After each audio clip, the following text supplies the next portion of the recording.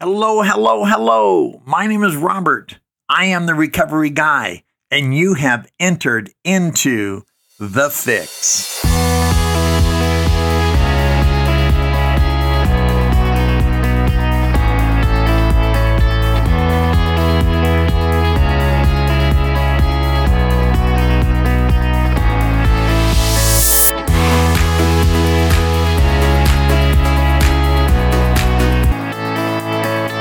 Hello, hello, hello. My name is Robert. I am the recovery guy, and welcome.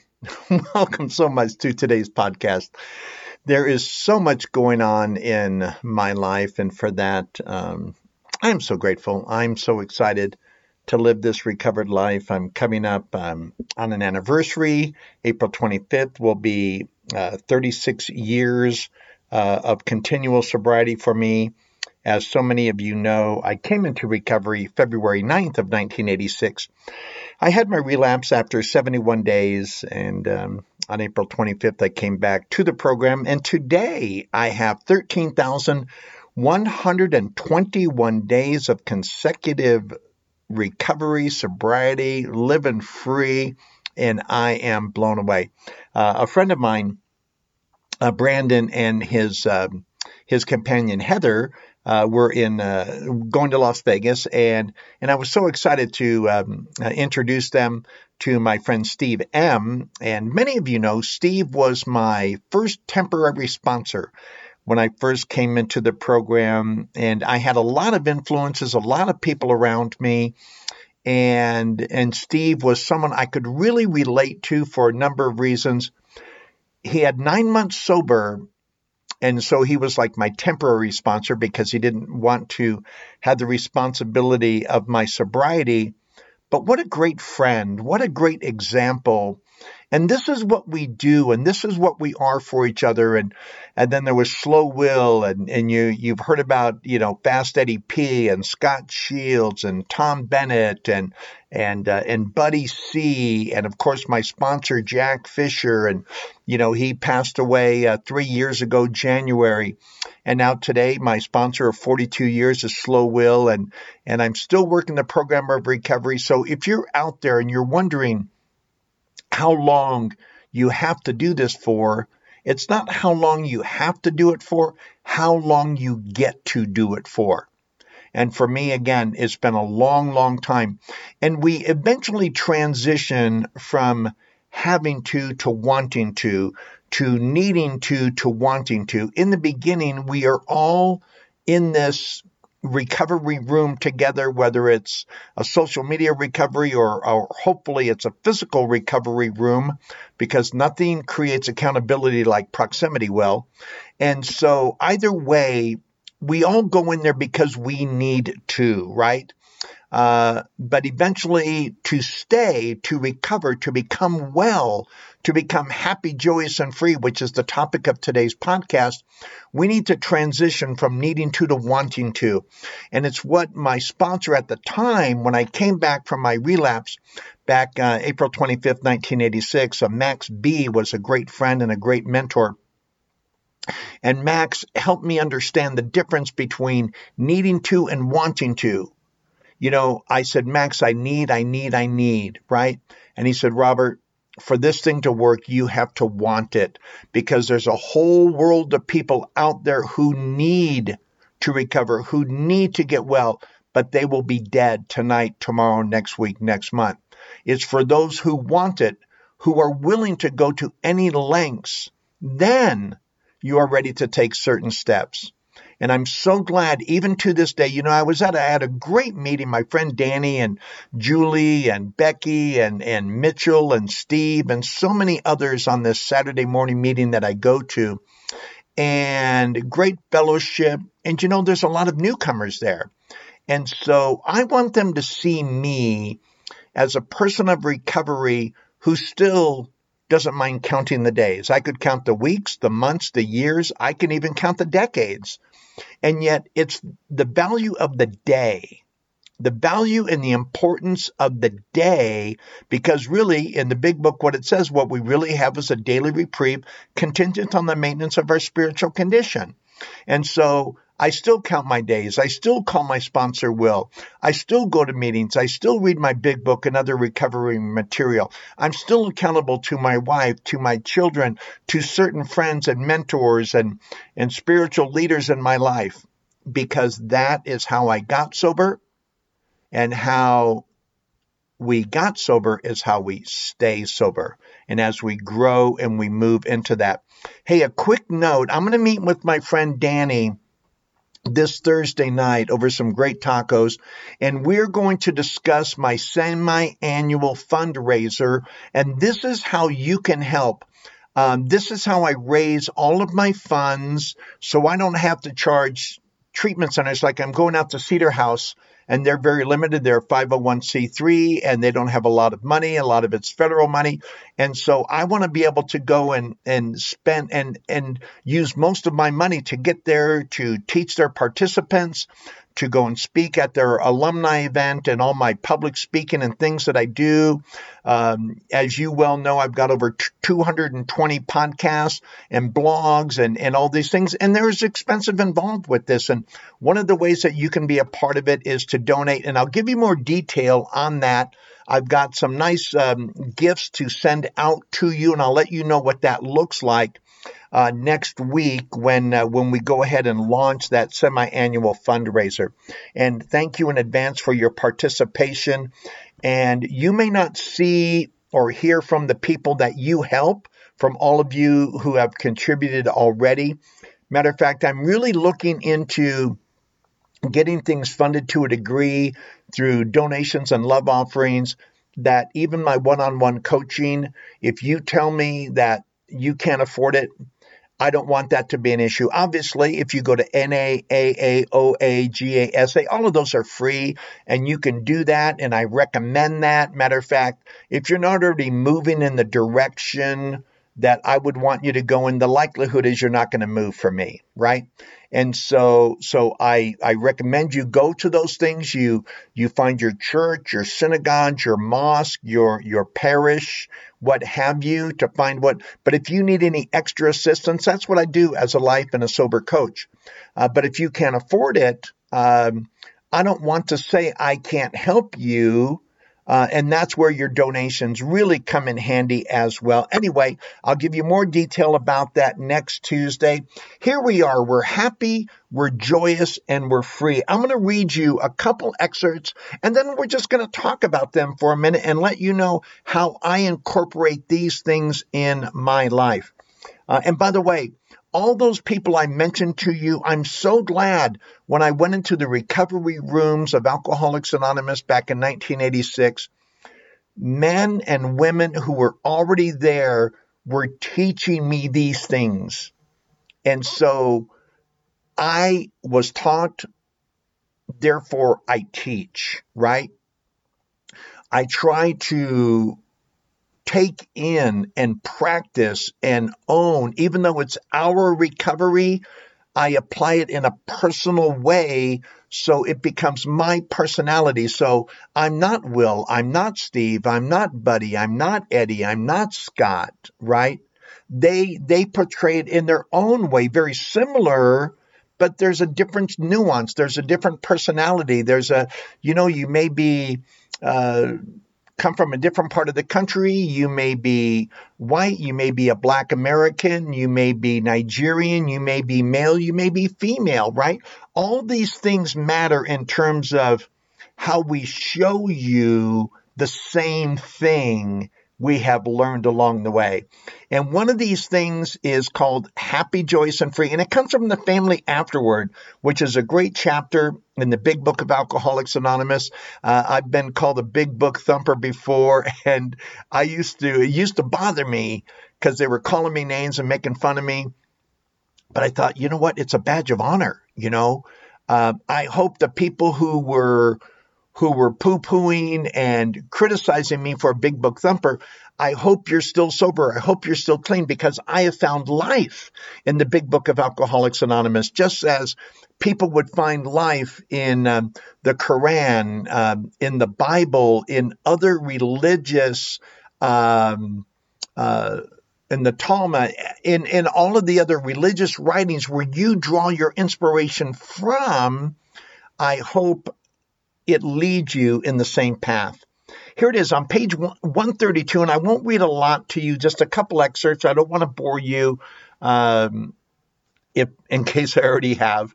But it says here, halfway down the page, and this is something that Slow Will, 42 years sober, still goes to meetings, still sponsors people, still reads his recovery material, still travels and speaks.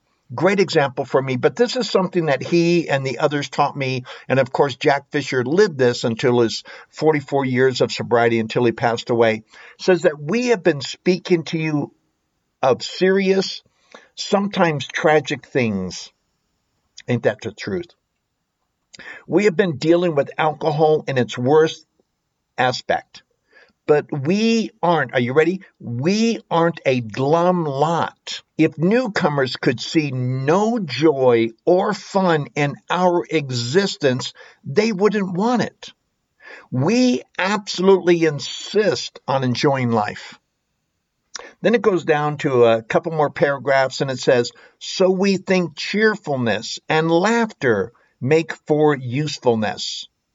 Outsiders are sometimes shocked when we burst into merriment over a seemingly tragic experience out of the past, but why shouldn't we laugh? We have recovered and have been given the power to help others. Then over on page 133, it says, we are sure God wants us to be happy, joyous, and free. We cannot subscribe to the belief that this life is a vale of tears, though it once was just that for many of us. But it is clear that we made our own misery. God didn't do it. Avoid then the deliberate manufacture of misery, but if trouble comes, cheerfully capitalize it as an opportunity to demonstrate his omnipotence. Isn't that powerful stuff? So page 132 and 133 of the Big Book of Alcoholics Anonymous, even if you're not a person of addiction, of recovery, of behavioral challenges, you'll want to get this book because it is so inspirational. It's actually a design for living. This is a great recommendation for anyone looking to break out of that stupid, boring, and glum into a life of freedom, of joy, of happiness, of happy, joyous, and freedom.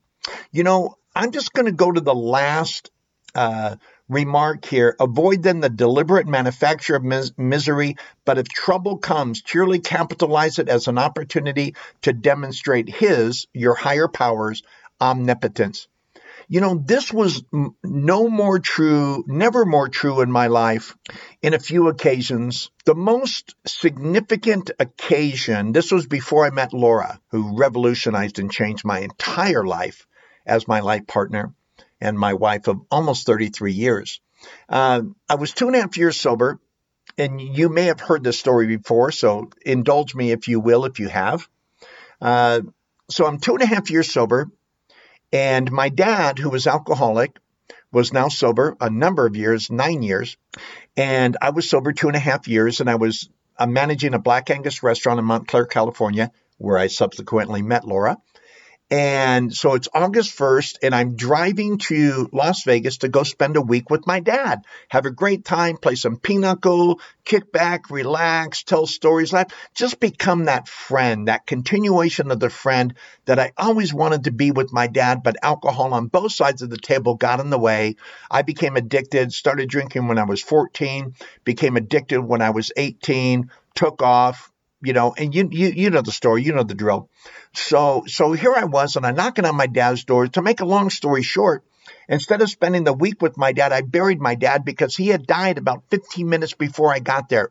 Had a heart attack in his sleep, and I went, and instead of meeting with my dad and hanging out with my dad, I met my mom, my ex-wife Sue, my sister Patty was there, and I remember going in with the doctor and signing my dad's death certificate, right? I'm a junior. So here I am claiming his body, identifying him because my mom wasn't able to do it. They pronounced him dead, and I'm signing Robert Pardon that I am verifying that Robert Pardon has died. It was a real surreal moment. Anyway, so here I am, And now we're together with some family and my sponsor, Jack, who was also friends with my family there in Las Vegas. And here it was a time of trouble in every stretch of the imagination. It was trouble emotionally, spiritually, mentally, even physically. It was taxing. 2.5 years sober. And I looked to God, my higher power, and I said, God, if you get me through this week, this time, this window, this morning, I will know there is never a reason for me to drink or use again. I used it as an opportunity for my higher power to demonstrate his omnipotence in my life. And guess what? I've never found it necessary to drink or use in the almost, 33 and a half years since that time. And for that, I'm very grateful. This is recovery, because sometimes, when I'm sharing, as you may share with other people, and you who share your faith and your recovery and your energy and your exuberance toward life, you know exactly what I'm talking about.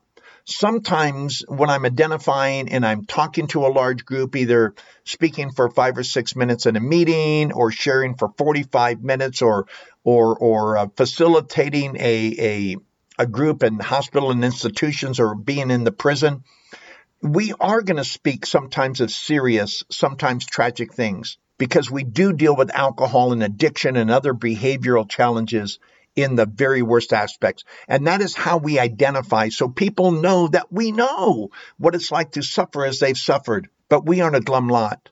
And I guarantee you, if I see someone promoting something, a concept, an idea, and yet I see no energy, I see no commitment, I see no vitality, nothing convincing that I really believe what they're telling me, I'm not very apt to sign off on it, because they're not believable. I don't see the evidence, the joy, the energy in their life that I would say, you know what, they really believe that, I'm going to sign off on it. Water seeks its own level. And because of that, I want my water level to be high, because I want to attract others who are that way. But if I find someone who is down below, I can bring them up. You've heard the adage that misery loves company. Well, that's not really true. More true is misery loves miserable company. Misery just doesn't love any old company. Misery is not going to like people like you and me who are involved in recovery, who have an energy, who have a zeal, who have a message of hope, of reformation, of life-changing process that we want to share with them. No, they're going to go in another direction rather quickly, because they don't want to be around us, right? Whereas the people who are sick and tired of being sick and tired, who need this so bad they're willing to want it, those are the ones who are willing to hear this message. So then it goes down to say that, so we think that cheerfulness and laughter make for usefulness.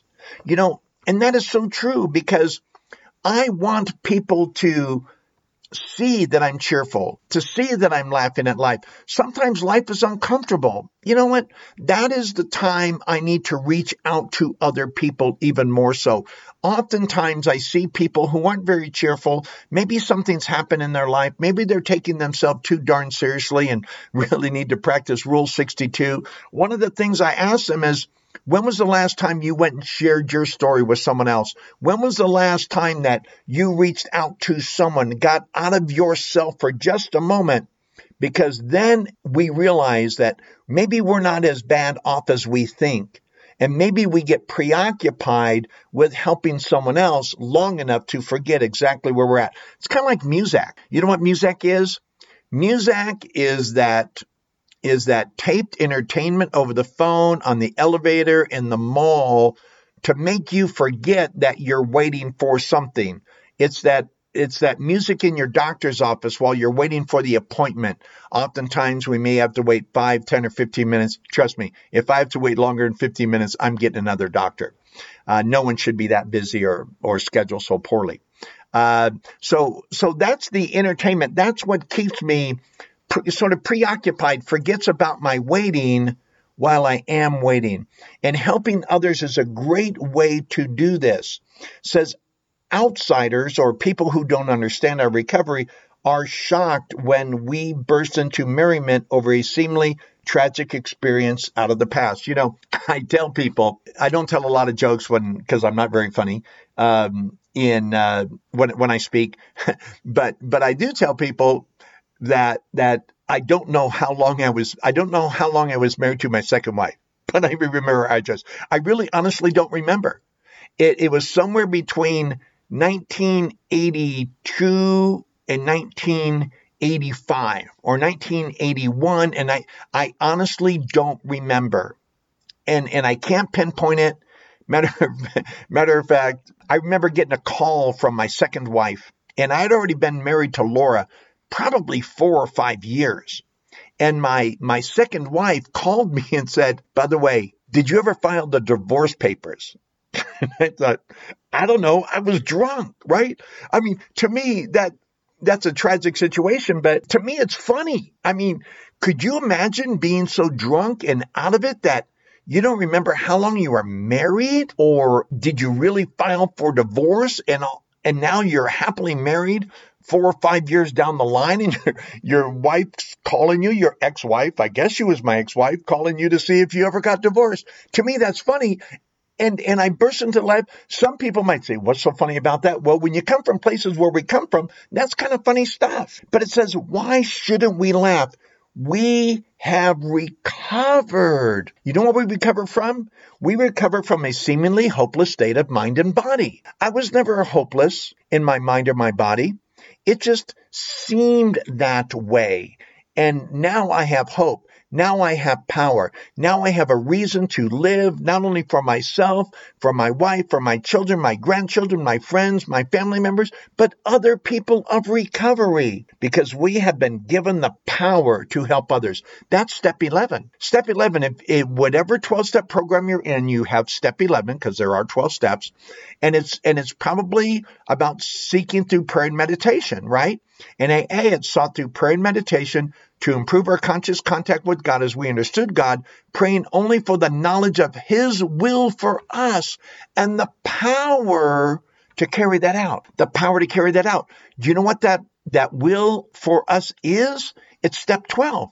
Having had a spiritual awakening as a result of these steps, we tried to carry this message to alcoholics and to practice these principles in all our affairs. So I'm giving power and a direction to help others. That is recovery. That is about being happy, joyous, and free. Matter of fact, it goes on page 133. We are sure, not we think so, not maybe, we are sure that God wants us to be happy, joyous, and free. Wow. Where we come from, do you remember all the people that we disappointed along the way? Do you remember the disappointment and the remorse you felt in yourself as I did? And that constant nagging, that constant voice of, why are you doing this?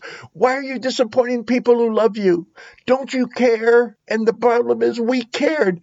We were just trapped. We were locked in a progressive illness that over any considerable period, things get worse, never better. And now we go from there to this life of being happy, joyous, and free because we are sure that God, our higher power, wants us to be happy, joyous, and free.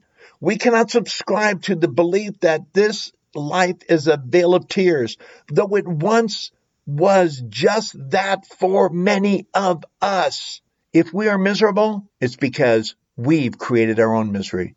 God didn't do it. Avoid then the deliberate manufacture of misery. So if you're miserable and you're in recovery, guess what? You got to own that. I have to own that. It is my responsibility to break out of that because I have all the tools. If you have something that's broken, that is in need of repair, and you have the ability to do it, and you've been given the instructions, you've been given the power, you've been given every tool you need to make this thing work, and you don't. Whose responsibility is that? I have to own that.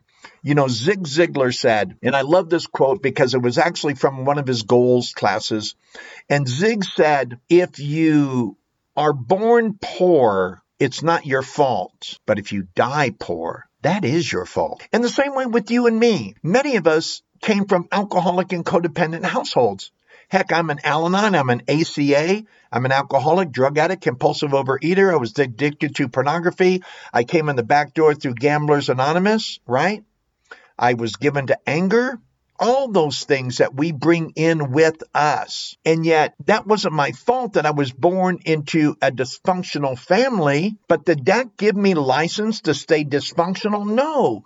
I remember one time I was with my mom and we were driving to the bank, and my mom and I were talking about my personal recovery. And she looked at me and she said, remember, I'm a junior, so I wasn't Robert then, I was Bobby. And she said, Bobby, I'm so sorry that your dad and I did this to you. I said, Mom, I don't ever remember you forcing me to drink or to use drugs or to not show up for my children's birthday or to walk out on my children or divorce Sue. I don't remember you making me do that. And she said, Bobby, we would never do that. She was astounded that I would say that to her. I said, Mom, I guess it wasn't your fault then, was it?